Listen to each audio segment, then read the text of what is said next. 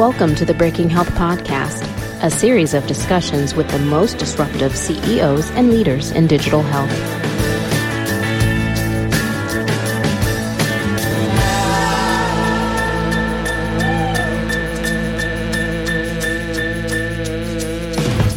Hey everybody, welcome back to the Breaking Health Podcast. This is Tom Salemi, and I'm here with our host, Steve Krupa. Steve, you touched me in this podcast, I have to say. Yes, I did. Yes, you listened, Steve. You had a great conversation about Greenhead IPA, which, as you remember, is an IPA made in my town of Newburyport. And you also, in telling the tale, you remember the origins of the name, which means you listen when I tell you things. Yes, I do. It's very touching.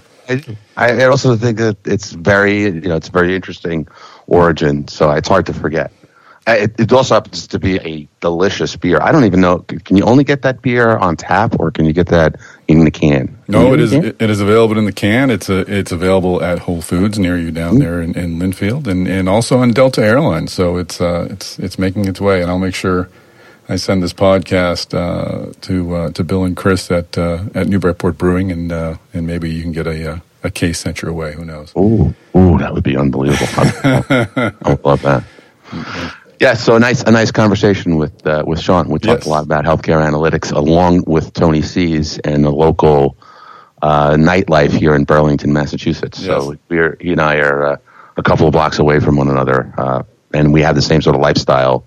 And that he flies into his job from Atlanta, and I come into mine from New York. So it was a very fun discussion. And then we ended up getting into, of course, the root of the matter, which is before how to analyze healthcare. Yeah, we were wrapped up in the beer talk so much we didn't say who the guest was. It's Sean Carroll, CEO of Arcadia Healthcare Systems, and they raised some money recently, $30 million from Merck and others. So tell us a bit about what they do. Well, they are focused on the analytics space. The analytics in healthcare, particularly on the clinical side, origins are from consultancies that would build, data applications and help providers improve their operations. And those companies have been becoming more and more software heavy, more and more SaaS delivery heavy. And so Sean has a business where he combines an innovative software product with a consulting service and data science service, and it's designed to, much in the light of some of the other analytics companies we've had on, to improve performance of providers on the clinical side of the business by being able to integrate across EHRs and analyze that clinical data in the hopes to find ways to improve operating efficiencies and clinical performance. Terrific, and as I said, they're well capitalized now, and they're in your neighborhood, so definitely a good guest to have on the podcast. Let's get into. And then we've had a couple people talk about this in the past. That this is a very hot area. We had what was it, MD Analytics on, and a couple of other people. So this is an area that VCs are spending a lot of time looking at. Terrific. All right, well, let's get into this conversation with Sean Carroll of Arcadia.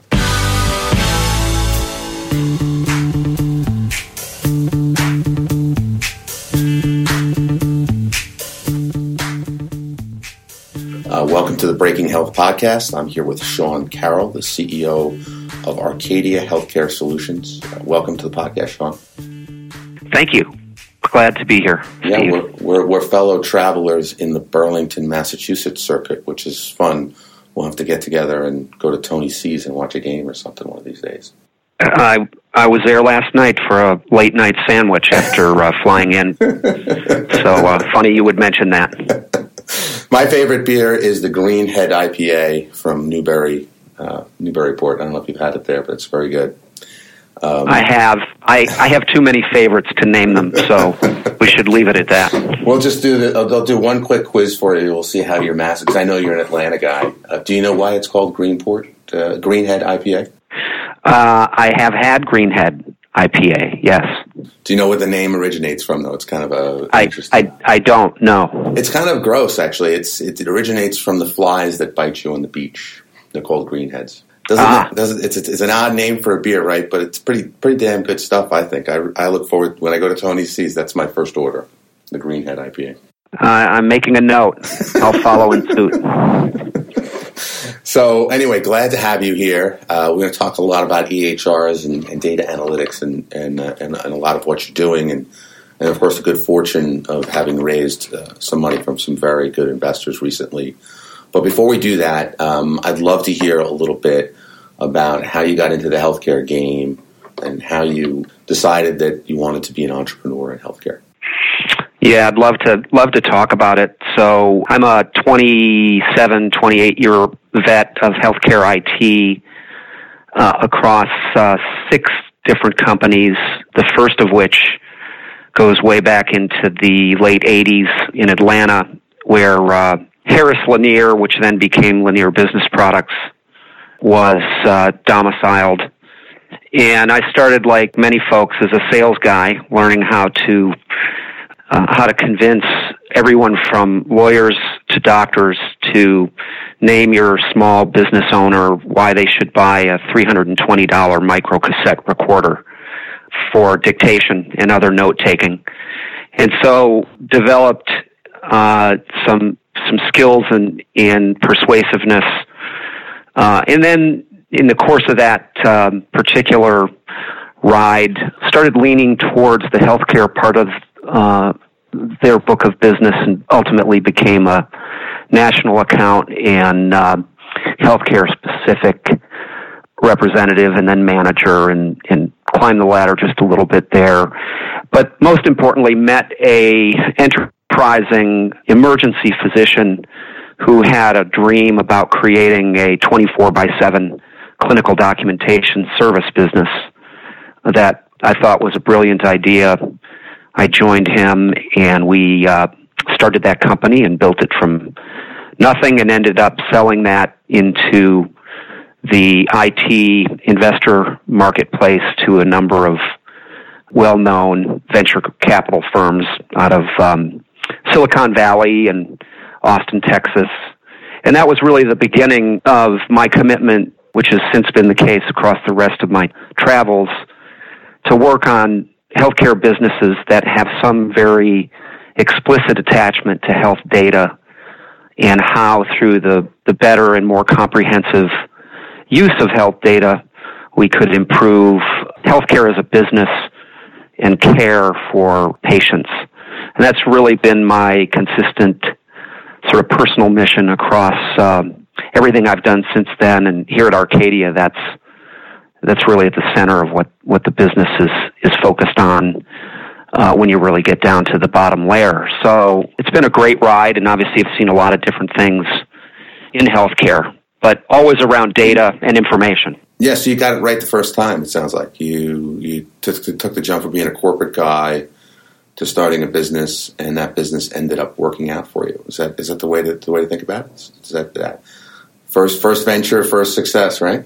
That doesn't happen to everybody, you know. Yeah, I won't say there weren't many failures along the way. That they're always part of a positive experience, as you know. But yeah, that was a fun company, and it was something that no one else had done to that point in healthcare, and so learned an awful lot about what it means to be on the front edge of things, and how to drive a brand new idea into what sometimes can be a pretty tough market to sell into, that being, of course, healthcare. Did you raise outside money, or did you guys fund that deal? I'm always interested to understand, like, the difference between being in a venture-backed company, say, back then, it sounds like 22 years ago or so, 25 years ago, versus now. Did you guys fund the deal yourselves? And if you didn't, just give the listeners a sense about how much money you had to raise to get to success.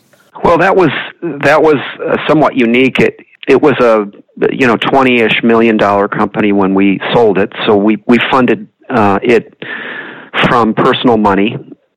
We didn't have to go the commercial or institutional route for that business. But we had to bootstrap for the first 3 or 4 years to really get to the point where the company was in the right place from a cash and performance point of view. And that, of course, is very different from some of my later experiences, which were, all about venture capital and private equity money, which are different games in and of themselves. But that one was nice because, it was all personal from day one. And the only time we had to go outside, we went mostly into family money to bridge the gap. Right. And the argument was to the family, this is a no-brainer. No way you're going to lose this money, right? Yeah, right. Always with a please or a pretty please attached. But yeah, that was interesting, and that was from the ground up. So you'll learn a certain amount of things going that route. And that business, once acquired, was part of a commercially backed, venture backed roll up business that was very data centric, using text parsing technologies and technologies that were the predecessors of today's technologies. And that was a completely different experience and involved raising capital and driving other transactions as part of that business, which was a big leap from the sort of the first chapter in terms of experience. Is the first chapter so hard that you'd never want to do it again? Because obviously after you bootstrap your first company and you're able to sell it successfully into what sounds like a very, very cool roll-up on the back end, it's sort of like the world of opportunity doesn't really cause you to have to go back and do that again. Is it also you would never want to do that again? Like, I could think of a lot of things I learned a lot doing that I would never want to do again. Is that one of them? I'm a bit torn,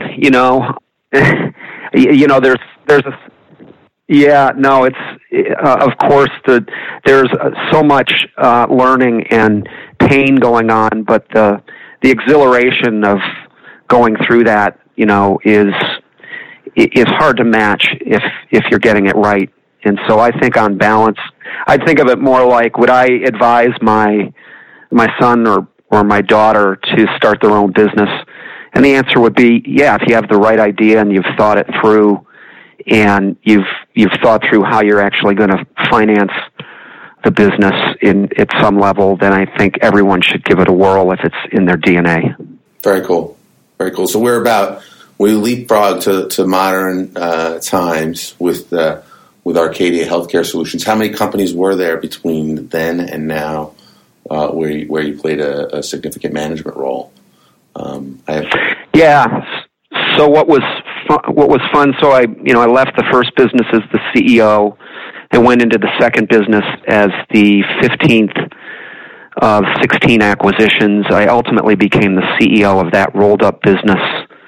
And then after selling that business to yet another private equity-backed company, became the CEO of that company, which was yet another learning moment where this was a complete SaaS-based technology business right around the internet bubble that really needed to be transformed into a IT-enabled services business.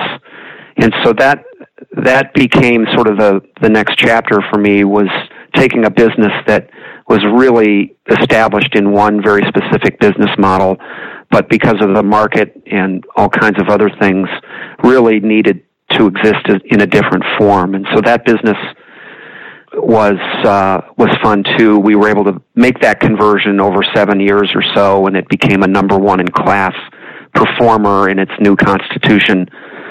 And that business then got sold to Nuance Healthcare here in Burlington, across the street, where I spent a couple years as running half the healthcare business, all the health information management assets on the services and technology side, which brought me here when I was approached by some of the investors that I'd had success with in the past, and they'd come across this very unique diamond in the rough called Arcadia. And after exploring that, really it was a no-brainer to jump over here and try to help the organization achieve what it was trying to achieve, which has been a great 3.5 years so far. Yeah, terrific. So Arcadia is part of what they're doing, or a significant part of what you're doing over there, is creating information and actionable knowledge from electronic health records. And so how was the company founded, and what was What was its objective from the beginning, and what's its objective now? Yeah, Steve, great question. And really, the company was destined for a different kind of transformation. This was a healthcare consulting firm for 10 or 11 years prior to my arrival, and in that time frame had really developed some very unique competencies and assets, not the least of which was a very deep understanding of ambulatory networks, both at the network level and at the office practice level, workflows and electronic health record technology across really the top 30 brand names you could think of, implementing and optimizing those systems. And in the course of that time, working in the databases of these systems at a level that has accreted to very deep data mapping and data dictionary intellectual property that allows the company today in its current format as a technology firm to aggregate or extract, aggregate, and harmonize data across multiple electronic healthcare systems, then match that up with payer data, health plan data, and oftentimes other data sources to really create the necessary data asset on which value-based care strategies can be run. And that's really the focus of the business today, to help health plans and provider organizations to build that asset so that they can fulfill and actually excel on taking on risk and driving value-based care. So when I got started in the biz, which was 20 years ago now, I think, 22 years ago, one of the things that we used to say back then, it was back when California was sort of leading the way with putting providers at risk through capitation. And right. There was a vision that this would become a national trend that really never panned out for the most part. And we're kind of starting back at the beginning now with the federal government, actually, I think, driving a lot of the innovation around bundles and so forth. So sure. So tell me, where do you see the market today in terms of value-based care, and what specific role is Arcadia playing in terms of using its technologies to make that work? Well, I think by all measures it's still very early in the overall movement towards value-based care. Although I think if you just compare today to maybe 3 years ago, I know that when I first arrived at Arcadia, almost, let's say, 8 out of 10 conversations I would have with prospective customers or other industry pundits, it was very educational dialogue, not prone to action in many cases, but rather exploration.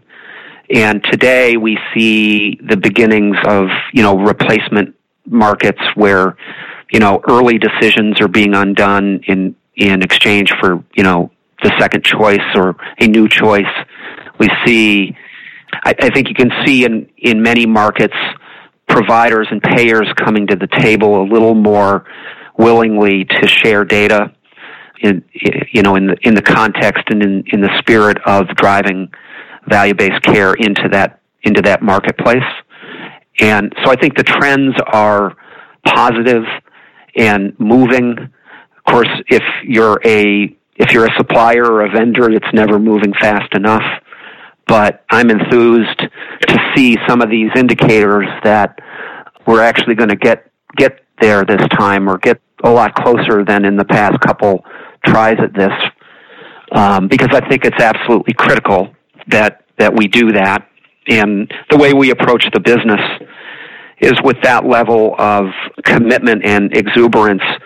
Then we sit down with a prospective customer and ask them about their strategy and how they're thinking about data as a core foundational element of that strategy.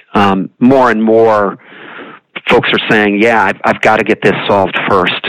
And so that's really our differentiator strategically, is that we really go at that problem with our customers first and from there we can sort of spring to any number of different types of use case driven initiatives or other strategic undertakings. But in our mind, you have to solve the data problem first to be effective, and certainly to excel and actually make money taking on risk.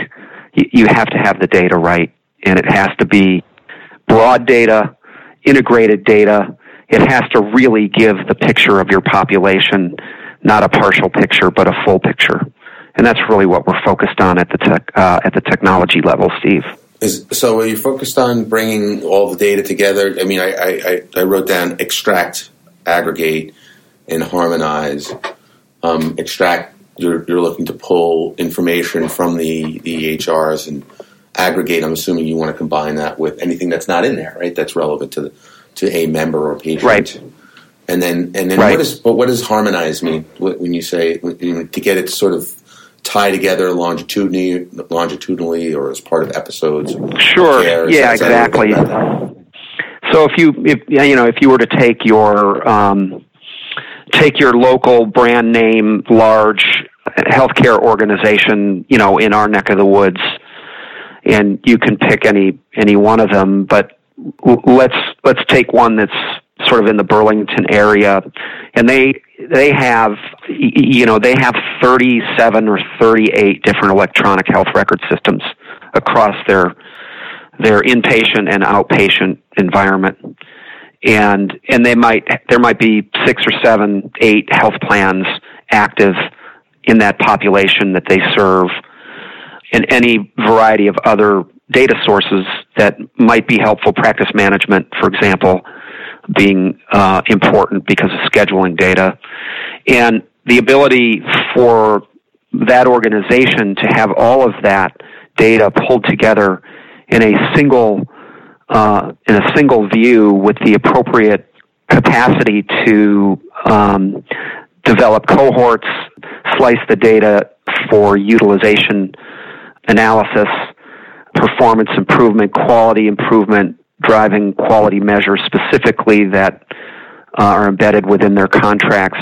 Really, for them to be successful in taking on risk, they have to have that full view to do that well.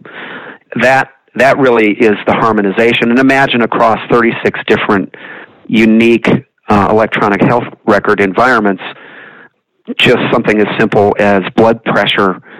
Many EHRs might have 6 or 7 different places where blood pressure is stored, and customization of these systems and workflow changes that are inevitable in all of these environments tend to move all that information around. And so how do you normalize blood pressure across that view as a simple example? That's what we mean by harmonization, so that blood pressure is seen and viewed uniformly through our lens, as opposed to 36 other ways independently in that example. So once you have it all harmonized, then are you providing a software to do the harmonization and then do analytics on top of that data so that you can begin to really understand where the quality issues may potentially be, or where efficiency improvements can be?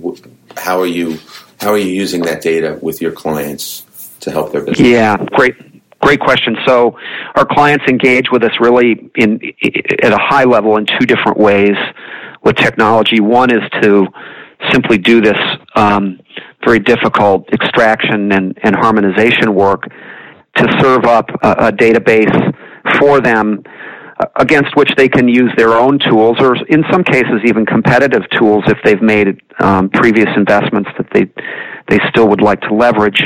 And so some of our customers opt to engage with us just at that level, but most opt to have us do that work and then use our software on top of it, which is obviously integrated into that extraction and harmonization platform, to drive improvements in quality, look at opportunities to manage costs differently, even more recently to look at risk scores and look for opportunities and gaps that might help them drive in-year risk premium improvement as one particular kind of hot use case right now.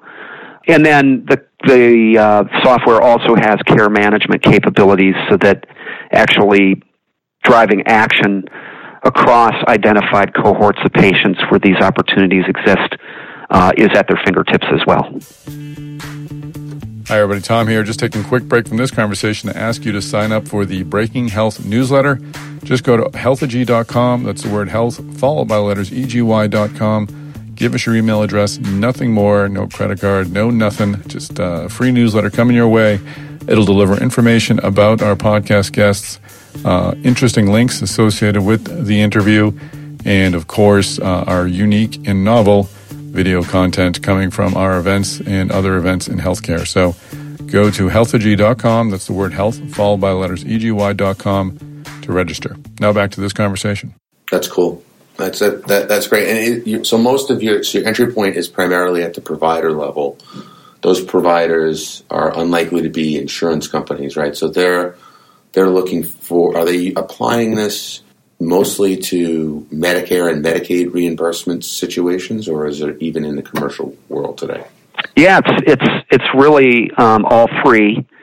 And, ironically, the company's heritage of initially working with health plans and providers has really stuck with us. And we actually have, say 40% of our business is still with health plans who have seen the advantages of driving this concept of a data asset like this in their markets and working with providers to encourage them onto the platform such that they can get the same sort of shared data asset that the plan does. And in many of those cases, we end up with a relationship directly with the provider. So it's one of the more exciting parts of the business as we've seen market growth where, value-based care becomes a thing in a market and everybody understands on all sides of the equation the criticality of this shared information. And so we end up as an arbitrator, or arbitrage is the better word, in between these organizations as sort of a trusted intermediary with everyone's data. It's a really unique and important part of our persona as a business. Very cool. I know you just raised a little bit of money, right? So congratulations. That's always easy Thank to you. do, right? I mean, it's easy. You just pick up the phone and it just starts flying at you, right? Always goes faster than you think, too, right? So how much did you? I know you've got the Merck guys in there, and I know those guys. I've worked with them in the past. Who else is in your deal? So the other new player that came in is GE Ventures, which we're really excited about, and then we had 4 of the existing investors re-up as part of the round. So it really came out, from my perspective, sort of exactly as I hoped it would, that we would draw in some very important and highly strategic investors who obviously have the capital, but have a lot more than capital to offer. And the Merck Global Health Initiative and GE Ventures are sort of right in the center of the target of that definition, and have proven so already, even in the early weeks, have been really helpful outside the investment itself. And then to have your existing investors, say we want to do more because we like what's going on is also really important, as you know. And so it played out well. It did take a little longer than expected, but a lot of that was on us because we had very explicit definitions of what we wanted to accomplish, and we held out for that. Very good. But great outcome. Yeah. $30 million raised. Yeah, $30 million is that's a wonderful, it's a great accomplishment. I got a couple more avenues I want to explore with you in the last couple of minutes here. The first is, can you talk about the challenges around working with all these disparate systems? It's not that long ago that the EHR companies were not super cooperative about allowing outside parties to access their information. certainly in real time. I know you can probably get through the database layer. But tell me how that's going. Is it getting better? Is the cooperation starting to come to fold at this point? I'm sure it was a little bit challenging in the beginning when you first started to do this. Yeah, I mean, it definitely was, and I was surprised coming here, given my background, though, that the company had been able to achieve, basically off-the-shelf mappings and dictionaries for the top 30 or 35 electronic health records, but that was a byproduct of just what I call the toe factor, time on earth. They'd just been at it so long that they were able to compile over a long period of time, all this knowledge and understanding and ultimately IP. So the company was uniquely advantaged compared to any sort of integration approach I had ever seen, and I'd seen quite a bit in my travels. So that's one of the reasons it was so exciting to come over here, was there was real knowledge in IP. It's gotten easier in one respect, Steve, in that the notion of interoperability and where that dialogue has raised itself to in the marketplace kind of puts everyone on the spot to be open to sharing and giving access. And so there's that in play. Where it's gotten more difficult is, I think, in the same way that the market is progressing, and that's a good thing. It's becoming more competitive, and so the landscape is shaping up to showing who are the players who can actually do this kind of data work, and that's just becoming more clear, and therefore some folks have made a strategic stand that they're going to be a little less willing to work with a third party like us because it's something they want to take a crack at themselves. So a little bit of good and a little bit of a more difficult outcome in the current environment in that regard. Interesting. As you begin to build the company now that you've raised what would clearly be a growth round at $30 million. Give me a sense for what the impact that has on your culture at the company. This company is it's interesting, right? It sounds like a company that's been around for a while, but has now sort of moved from a consulting firm to a solutions firm. And I always think of that as a combination of IP, software, and consulting and systems integration work sort of wrapped up into one.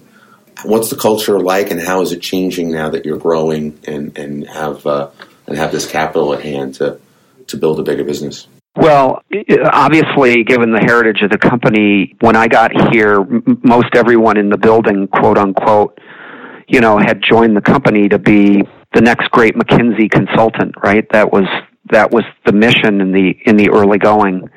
And so the transformation of the business over the last 3 years to that of a SaaS-based technology company that has strategic services to offer as a complement or an adjacency to that technology is in and of itself a big culture shift. And, always those kinds of shifts come with jubilation and pain. And thankfully we're on the back side of that. And to be expected, some people were game for that and have evolved and changed and are more excited than ever to be part of the company going forward, and some people decided that they want to go find other things that were more consistent with their early decision to come here. So those are the inevitable cultural elements of this kind of business transformation. Now I think if you were just walk in the door not knowing any of that, what you would feel is a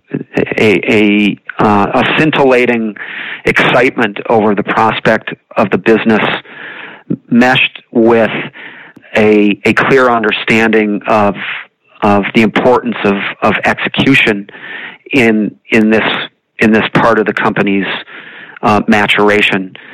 As you know, the population health marketplace is not flush with tremendously, wildly successful business models. And so I think everybody in this market is still working hard to build the kind of scalable, profitable businesses that everyone believes are here that still serve the mission of improving healthcare and driving better patient care, which I think most of us are in this for.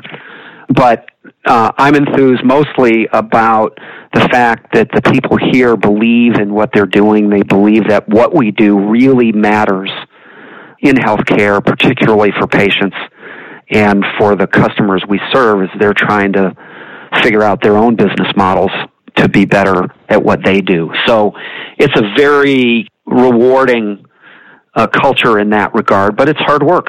Everybody's still working really hard on these problems. Very good. Very good. We've tapped up against our time here. So I first of all want to say thank you for joining me, Sean. It was a great discussion. And I want to offer just the opportunity to sort of let people know how they can find out about you, your website, are you a Twitter guy, Facebook, any of that stuff. Where's best for them to go to find out about you? Yeah, I would say go to our website. All the connection points are there. That's www.arcadiasolutions.com, and we're quite open with our materials. There's a lot of white paper material and a number of different ways to track the company on Twitter and otherwise, located on the website. And take a look at our data gallery. One of the really interesting and unique aspects of our company is we really pay attention and think how data is visualized is critical. And so we've got some examples of that kind of work on our website, and we always do a nice gallery at HIMSS. So come by and see us there if you have a chance. We'd love to chat with you. Well, I enjoyed chatting with you. Thank you very much, and best of luck to you. Steve, and I'll see you for that Greenhead Pale Ale, right? You bet. IPA, yeah. We'll figure out a way to do that. We'll totally figure out a way to do that. All right. Take care. Look forward to it. Thank you. Bye-bye. Bye. And that is a wrap. Sean Carroll, nice having you on the podcast. Glad you're a fan of the Greenhead IPA. Hope you can make your way up to Newburyport someday and get yourself a real fresh batch. Steve Krupa, another great job leading an interesting conversation, and thanks for remembering the tale of the Greenhead. Thanks to our podcast listeners for joining us on the Breaking Health podcast. Ask you to do us two quick favors. If you give us a ranking on iTunes, that'd be an enormous help. Also, give us a comment so we know what we're doing well and what we might do better. And feel free to shoot me an email, tom@healtheg.com. It's the word health followed by the letters EGY.com. Would love to hear your direct comments and some suggestions as to who you would like to hear on the podcast. Tune in next week, and Steve Krupa will have another great tale of innovation for you. Take care, everyone.